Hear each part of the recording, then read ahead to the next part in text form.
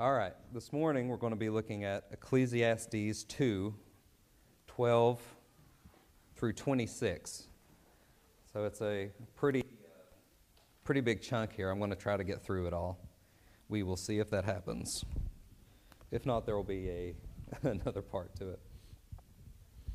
Ecclesiastes 2, 12 through 26.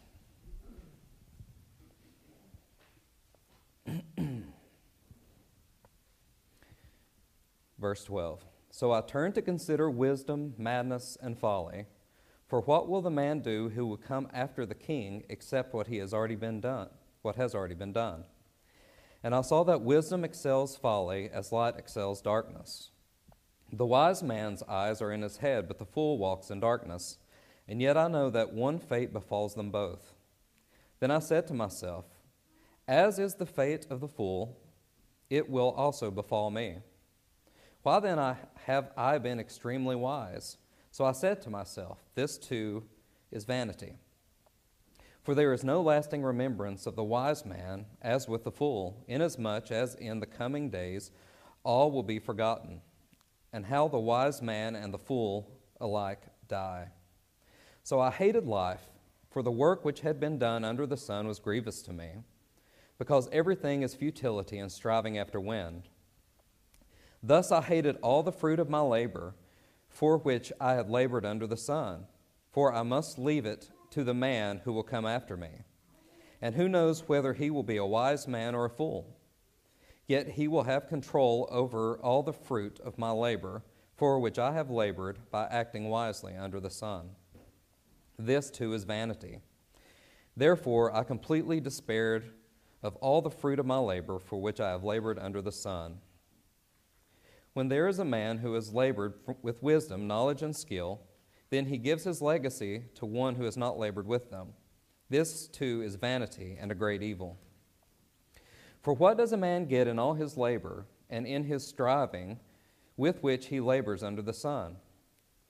Because all of his days his task is painful and grievous. Even at night his mind does not rest. This, too, is vanity. There is nothing better for a man than to eat and drink and tell himself that his labor is good. This also I have seen, that it is from the hand of God. For who can eat and who can have enjoyment without him?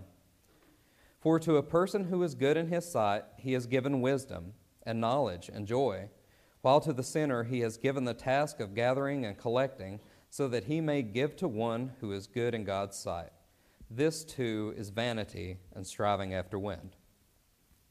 This says the Word of God.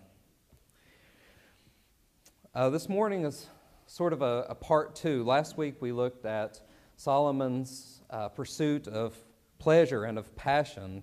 And this passage here is sort of a culmination passage for Solomon. If you remember, I said at the beginning of this study that there are many different subgenres within Ecclesiastes, or parts within this book. As a whole, this part serves as a type of reflection passage. And you'll see this as we go throughout. You have Solomon describing his pursuits, and then he'll pause and he'll look back on those pursuits, and he'll say, these were vain pursuits. So what is Solomon dealing with in this passage? It is of death and legacy. Death and legacy. After searching out wisdom, pleasure, possessions, all of which we looked at are good pursuits if done correctly, Solomon realizes that these pursuits really are vain pursuits. And why? Because he will die, and with his death, his wisdom will go. His possessions are left to someone else. Everything that he had amassed would go to someone else. And this really is a hearkening back to the first chapter of Ecclesiastes. If you remember, we looked at the comparison between man and the earth. And he said new generations would come and go upon the earth. You'd have a generation come and live on the earth and die, and then a new generation and a new generation. But the earth would remain. The earth would continue its repetitions. The earth continues to function as God had intended it to function. Therefore, what gain has Solomon really made in these pursuits? In his pursuit of wisdom and pleasure and possessions, he's pausing here and he's saying, what benefit was there from these pursuits? What has it really done for me? Has this added to me, or has this been perplexing or frustrating? Well, we know that it had frustrated and perplexed Solomon. Every pursuit that he had pursued frustrated him. So getting into the text this morning, looking at verse 12 through 14, it says, "So I turned to consider wisdom, madness, and folly. For what will the man do who will come after the king except what has already been done? And I saw that wisdom excels folly, as light excels darkness. And the wise man's eyes are in his head, but the fool walks in darkness. Yet I know that one fate befalls both of them." And remember, as we go through this book, Solomon will continue to reference various points that he's already talked about. So we've already looked at wisdom, we've already looked at pleasures and possessions, but all through the book he's going to keep looking back at each of these pursuits and commenting on them. And I'm not going to rehash the same Sunday school lesson every time he does, but I will talk about some things as he brings up new points. And he does bring up a new point here. He turns again to wisdom and looks at it from a slightly different perspective. Remember, I discussed earlier that his pursuit of wisdom was sort of at a personal level. And that's a good pursuit. He's pursuing wisdom just for the sake of wisdom, which is not good. But just a general pursuit of wisdom, when done for God's glory and our sanctification, is a good thing. But Solomon also has this other aspect, and that is he is the king. A king needs to be wise. Remember, that was his prayer to God, to be wise. And as a reminder, I believe this book was written at the end of Solomon's life. This book reads as a man who has lived a full life, and he stops and he looks back over the whole totality of his life as a person and as a king. I think he knows that he will soon die, and he sees to whom will inherit the kingdom. Not only that, but because of Solomon's gross idolatry, God has already told him what's going to happen to the kingdom after he dies.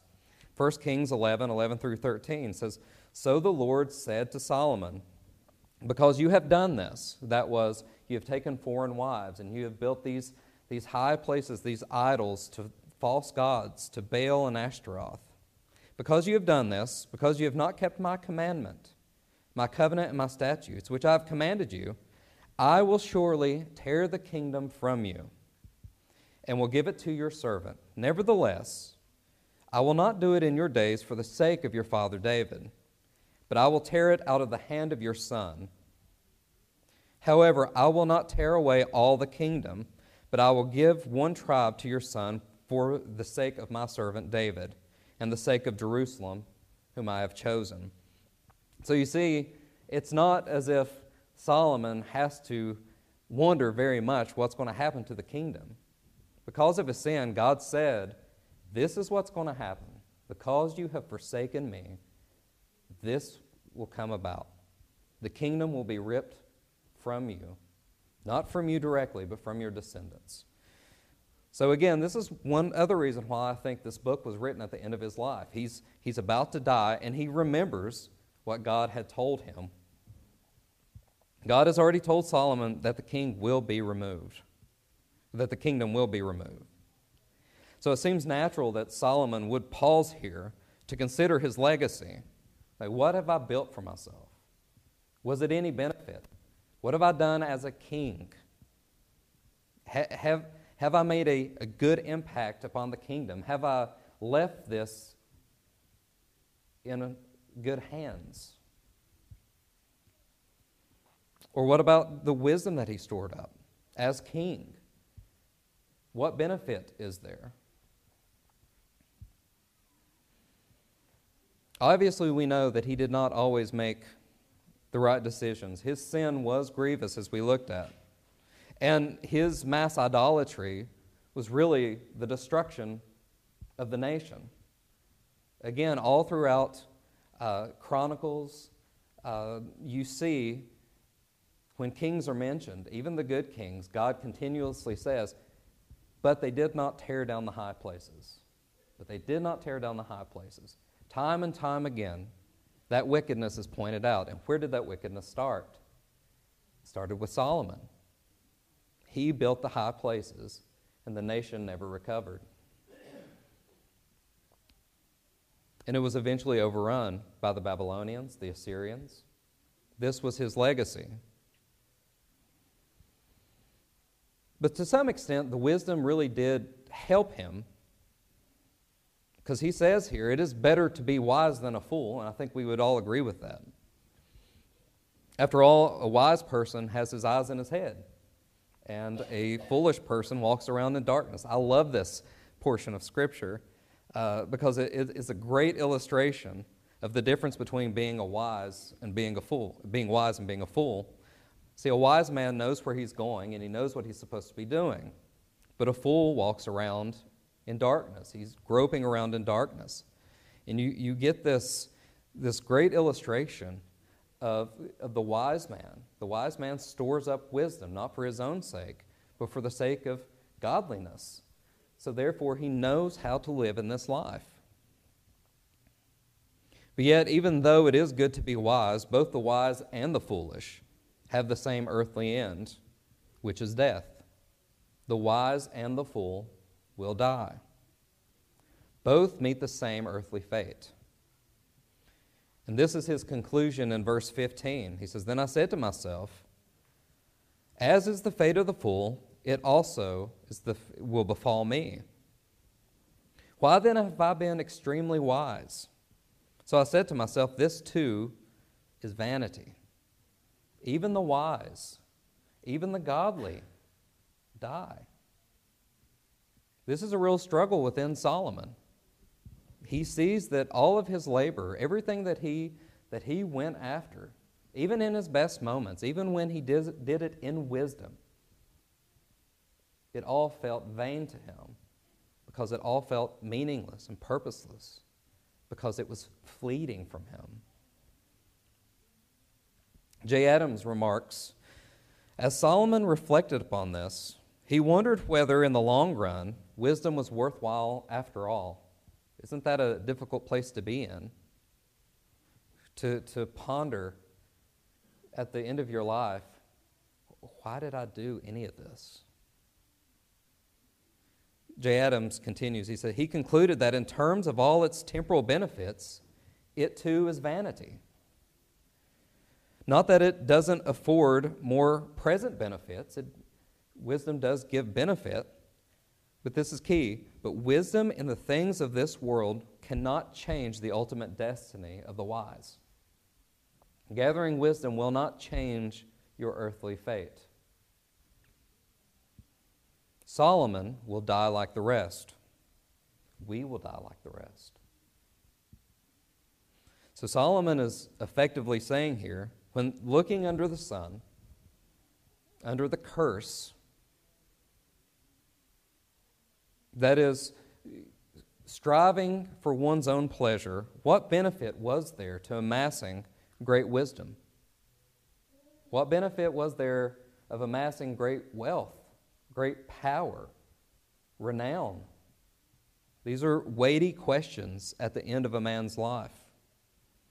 If the end of the wise and the end of the fool is death, if the end of the wealthy and of the poor is the grave, why did I give myself to these pursuits? That's what Solomon's dealing with. And this is really the frustrating nature of pursuits when they become idols. When they are pursued for the sake of one's own end. And this is what Solomon is trying to teach us. these pursuits for the sake of one's own end will be frustrating, because you will find no benefit at the end of your life for them. Continuing on in verses 16 and 19, he expands upon this idea of legacy and death, not just of himself, but of all humanity. Because remember, as we go through this and we listen to what he says, he doesn't always say, I.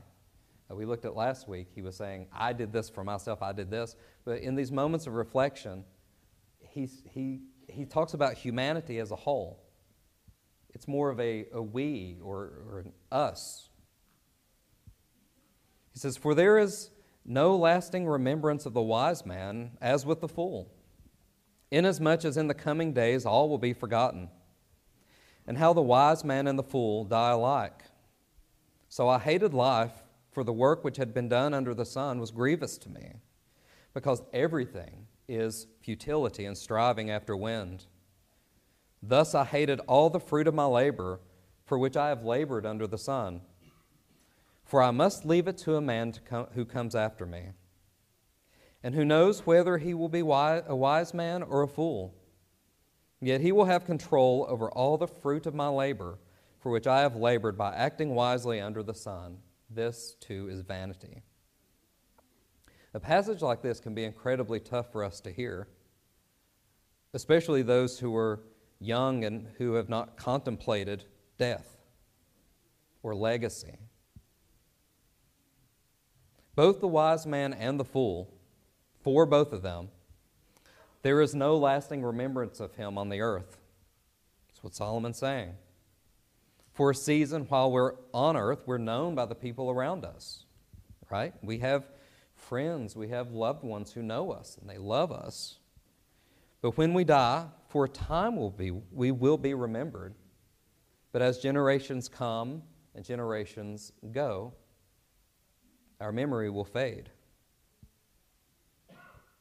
Some people are more well-known and will be more well-known. Princes, kings, presidents, they're all very well known in their time on earth, and even for a significant period afterwards. People who have done great things, made great inventions, wrote great works of music, painted great works of art. For a time they will be remembered. But as time continues to march on, even the brightest lights grow dim. This is life under the sun. Every person. So remember again the comparison that Solomon is making throughout this book. It is between a worldly view of life under the sun and a godly view of life under the sun. That was a really good title. I didn't bring it today, but Jay Adams' book, that one of the resources I've been using, he calls it Life Under the Sun, and he has S-U-N, and then under it has S-O-N.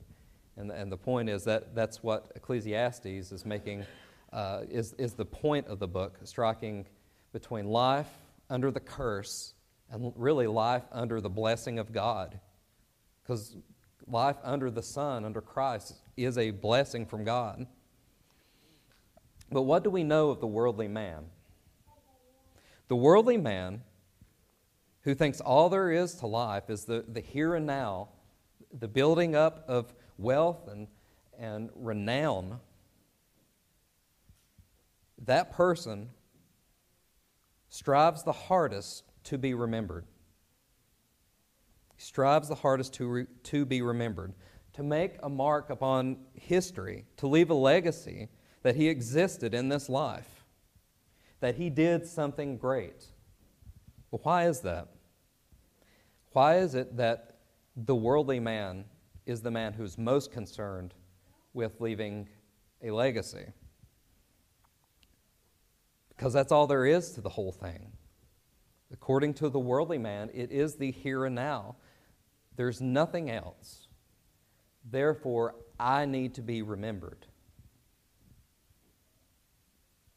There is nothing beyond this life. What is the true significance?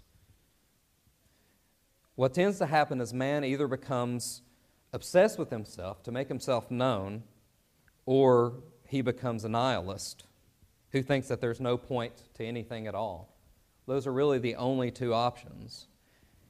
You either decide, I'm going to take everything for myself and make a name for myself, or you become a nihilist. You say, nothing matters. Who cares? Usually before arriving at the futility of nihilism, thinking that there's no purpose, each person passes through the former. You start with, oh, I've got to do this, I've got to do that, and I've got to do this, and I've got to do that. And then they end up as thinking nothing matters. See, Solomon started with this premise. Solomon started with the pursuit of storing up all these things for himself. The former, right? Making much of himself. But now what's he struggling with? The latter. All is vanity. See, he's gone through the exact same thing. Solomon started with that struggle. And I also think of passages like the Babel narrative. Do you remember what the people said to one another? Genesis 11:4. They said, "Come, let us build ourselves a city and a tower whose top will reach the heaven." This is the key part. "And let us make for ourselves a name. Otherwise we will be scattered abroad over the face of the whole earth." It's what the people of Babel wanted. Let us build this great monument so that we will be remembered. And what did God do? He scattered them. He said, nope, it's not going to happen. The great aim of the worldly is to be remembered, to build for himself a monument so that he can be worshipped after he dies. And God will not let that happen. This struggle within Solomon caused him to hate life and hate his labor. Think about that. This is a really tough passage. Now, as I said on the outset of Ecclesiastes, that there are passages in Ecclesiastes that can be tough to hear or tough to deal with. I think this is one of them. It was for me.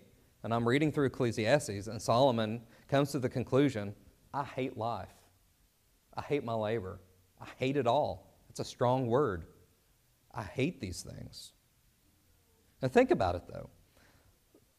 Solomon's life was accompanied by what? Was he poor? Did he have very little? Was he insignificant? No, Solomon's life was accompanied by prestige, honor, glory. He had other foreign people come to him seeking out his wisdom, and he hated life. He hated it. The thought of leaving all that he had amassed to another person was unbearable to him.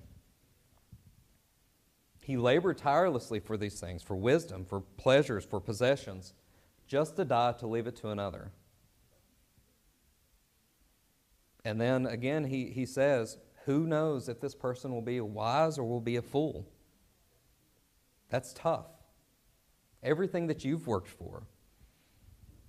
You know, we leave it to our children, and we want them to make good decisions with it.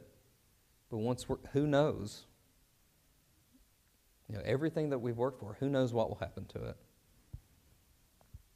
Again, this is life under the sun. This is chasing what is fleeting, what is transient, what is temporary. And Solomon, time and time again, points us to what is eternal. And he's going to do that here in just a minute. Let's think of another man in Scripture who had it all. Moses. Did Moses have it all? Moses had all the wealth of Egypt at his feet. He could have had prestige and honor and glory, the same thing that Solomon had. Yet how did he regard it? See, this is the godly attitude.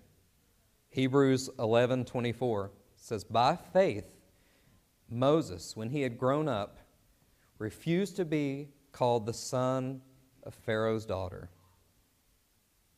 choosing rather to endure ill treatment with the people of God, rather to enjoy the temporary pleasures of sin, considering the reproach of Christ greater riches than the treasures of Egypt. For he was looking to the reward.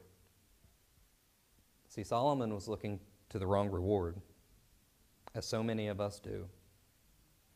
Moses was looking to the right reward.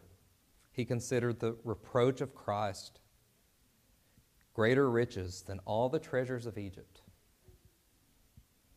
Well, Solomon goes on to describe his condition in verses 20 through 23. He says, "Therefore I completely despaired of all the fruit of my labor for which I have labored under the sun.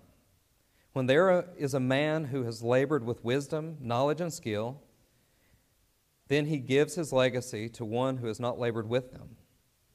This too is vanity and a great evil. For what does a man get in all his labor and in all his striving with which he labors under the sun? Because all his days his task is painful and grievous. Even at night his mind does not rest. This too is vanity." The weariness of storing up these riches, wisdom, treasures, pleasures had become a great burden to Solomon.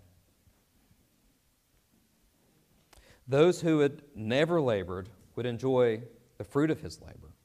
Everything that he worked for, he says here, everything that I've done, everything that I've amassed will go to someone who's never worked for it. This is tough for Solomon. And he says, perhaps it will be a fool who will enjoy everything that I've worked for tirelessly. Everything that I've chased and I've worked to build, and we looked at that last week. He took great pride in all the things that he had built. He built up a great nation. And he says here, what if it goes to a fool? And it did go to fools. A text says that he lost sleep worrying over these things that he couldn't control. Every night he would go to bed. He would be restless because he was too worried about things that he had no control over. But he does come to some sort of conclusion of this weariness. And this is one that he's going to come back to time and time again. So we're going to see it throughout the book. Verses 24 through 26. It says, "There is nothing better for a man than to eat and drink and tell himself that his labor is good. This also I have seen that it is from the hand of God. For who can eat and who can have enjoyment without him? For to a man who is good in his sight, he has given wisdom and knowledge and joy, while to the sinner he has given the task of gathering and collecting, so that he may give to one who is good in God's sight. This too is vanity and striving after wind." So again, this is the conclusion that Solomon's going to continue to get back to. And it's a little more, it gets more and more clear as he brings this up. He gets more and more focused upon this conclusion as we go through the book. Basically, he's saying, enjoy what God has given you and don't sweat what you can't control. The phrase eat and drink is used in Ecclesiastes several times, and it means find satisfaction, find joy and contentment in life. Again, those things aren't bad things. He's saying don't be consumed with gathering for yourselves treasures under heaven. It is a grievous and a wearying task for men to labor all his days just to come to the end of his life and give it to another. He's saying don't let that be your purpose in life. Don't sweat what you can't control. Can you control what really happens to everything that you possess after you die? Can you control that? Do you even care about that? You can write a will, right? That's a good thing. Writing wills, that's a good thing. But you aren't here to make sure your money is spent wisely. If you're a believer, will you really care? If you're a believer, will you really care what happened to the treasures you amassed on earth? You will be in the presence of a holy God who sent his Son to save you. So, do not worry about the things of this life. That's what Solomon's saying. Easier said than done. I know. I, for one, have struggled immensely with anxiety, panic attacks, all these things, about things that I cannot control. And the end is frustration and more anxiety. They benefit me nothing. So I know it's easier said than done. But we're told, do not let your hearts be troubled. But don't just enjoy the gifts of God. This is key. Don't just enjoy the gifts of God. The things that God has given you are good gifts. What he has given you is good. But don't just enjoy the gifts. Enjoy God. Solomon says this is from the hand of God. That is, God's providence over his life and ours. Things that we have are from the hand of God. I really like verse 25. It's a great reminder to us. How can we eat or have enjoyment without him? Without him.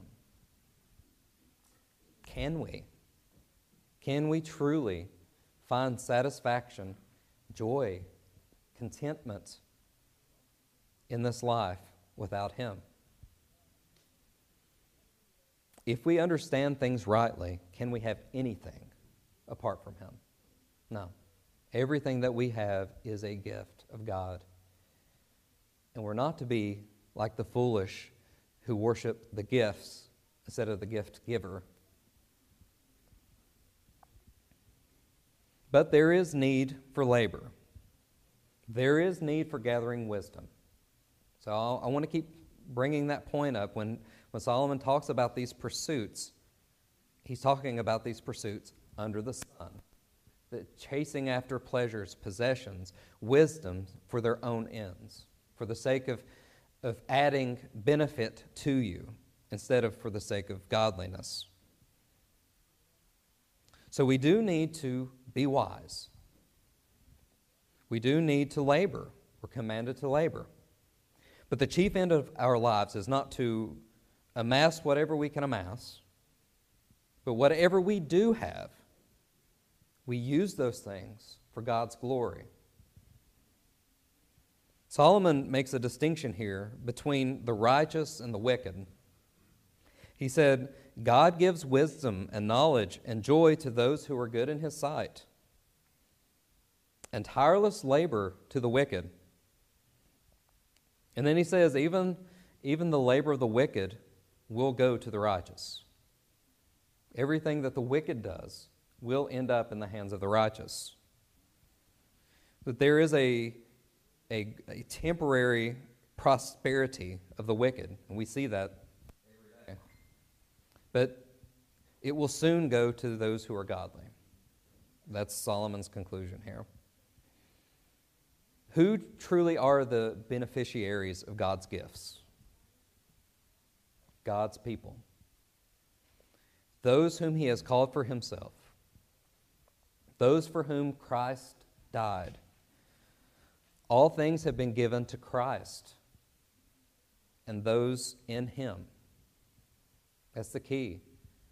All things have been given to Christ and those who are in him. The nations are his inheritance. Everything belongs to Christ and those in him. One commentator said of Solomon, I thought this was a good summation of this passage. He said, the godly Solomon had the godly Solomon had satisfaction in his riches and wisdom when God gave them. The backsliding Solomon had no happiness when he sought it in themselves apart from God. So you have Solomon, when God gives all these things to him, Solomon's happy. God had answered his prayers. Solomon prayed for wisdom. God gave him wisdom. He said, because you've asked this, I will give you so much more. And Solomon was happy with that. But then, as he became consumed with these pursuits, he started struggling with them. Again, the backsliding Solomon, when he started to struggle with these things, lost all of his satisfaction in the gifts that God had given him because he pursued them for himself. Now, quickly, before we wrap up, I said last week I was going to talk about another philosophy of men that pertains to this, and that's Stoicism. And Stoicism suggests that the ideal state of man is apathos. What does that sound like? Apathy. So Stoicism suggests that the ideal state of man, this is how you should be. You should be apathetic. That is, have little to no emotion about anything. You're just there in the present, and there's nothing going on. You're just apathetic about everything. And some have accused Solomon of Stoicism. So is Solomon a Stoic? No, he's not. Although Solomon rightly identifies that vexation of the spirit, or frustration, or moroseness and the like, is a result of chasing things in this life with no eternal consequence, that does not mean that we are to strive to be neutral in our emotions and affections. See, people have accused him because he's basically saying everything that I do, everything that I chase after is vanity. So I'm just going to be apathetic about life. So therefore, Solomon was a Stoic. But rather, Solomon teaches us that we need to reorient our lives, our emotions, our affections. That's the key. We are to have emotions and affections. God has created us in that way, but for the right reasons.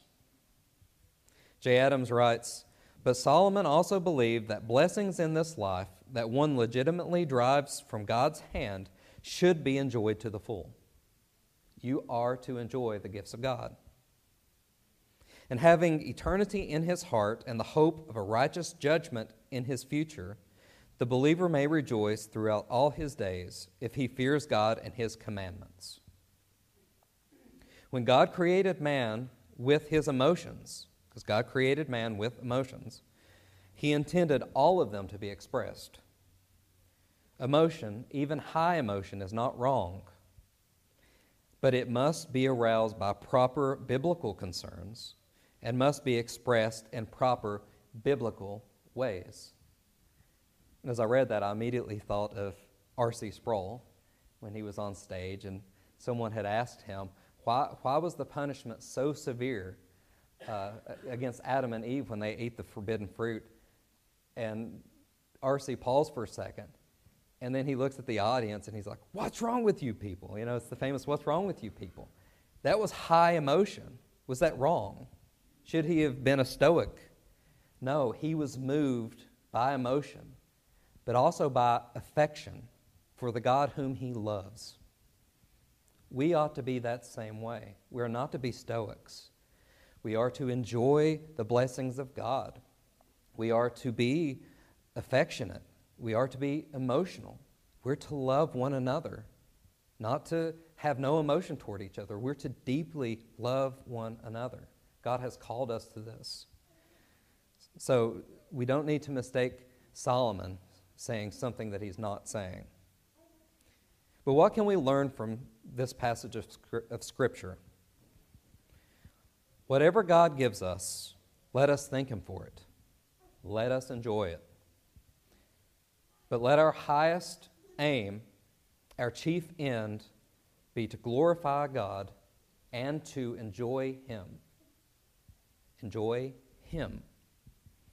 Everything else is a bonus. He has given his people something that far surpasses the treasures of Solomon, the treasures of Egypt. Indeed, it is worth more than all the riches on earth. What has God given his people? He has given us a Savior who is more beautiful than the lilies of the field and more valuable than all the treasures under the sun. How could we want, beloved? He has given so much, and everything else that we have is benefit. He's given us his Son. What else could we need?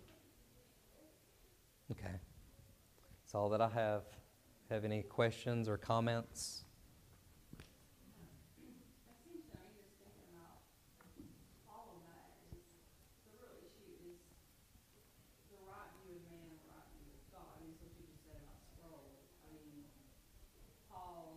From Joyce in the jail, I mean, they were completely ecstatic and emotional in the jail cell, and yet some of the richest people in the world are never satisfied because they have the wrong view of themselves.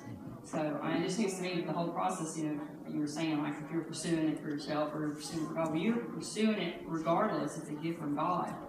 But while you're pursuing it, you just recognize, like Job, I mean, God can take it away, and rightly so, because what do I deserve? So when you look at it that way, I see this in the outdoor world. When I go out and enjoy nature, I just worship God. And yet when I'm around others who love nature but don't know God, it's like they just can't quite grasp it. And they strive and try, we got to save this earth, we got to, all that. It's like, you're worshiping the wrong thing. Yeah. You have the wrong view. Yeah. And I think the more and more I've learned about this, or studied or thought about it, the younger me would have slapped the table and thought them foolish. But the Ryan now greatly pities them and wants them to come to know what is beautiful. So, yeah. I think some of the manifestation of the worldly view that Solomon stresses here is people that don't want to have the next generation, basically. Why do you want to have the next generation if you have that kind of worldly view? And that's totally opposite of what the Lord teaches us in the covenantal view. But I can see how, if you really think about these things and you're worldly, okay, why am I going to bother going through the stress and strain of having children that are going to inherit my wealth? And I think we see a lot of that being manifested in society around us. Yeah. And that goes back to the idea of hedonism that we looked at last week. You just do whatever makes you happy, which is why we continue to pray against the abortion mill, because they're actually following their philosophy. Well, this isn't about, I want to do whatever makes me happy, whether that means the death of another or not. So, yeah, you're right. There's no spiritual motivation for generational covenantal blessing or anything like that. Anything else? All right, let's pray. Father, we thank you for being able to look at Ecclesiastes, and we pray that you would reorient our hearts, our emotions, our affections to you. When we stray, Father, we pray that you would bring us back and that you would hold us firm as you've promised to do. We now ask that you would prepare us for worship, that we would hear your word, and we would store up the riches of Scripture, and that you would give us an increase in faith to love and to cherish you. Now we ask that you would be with our service, be with us as we hear. In Christ's name we pray. Amen.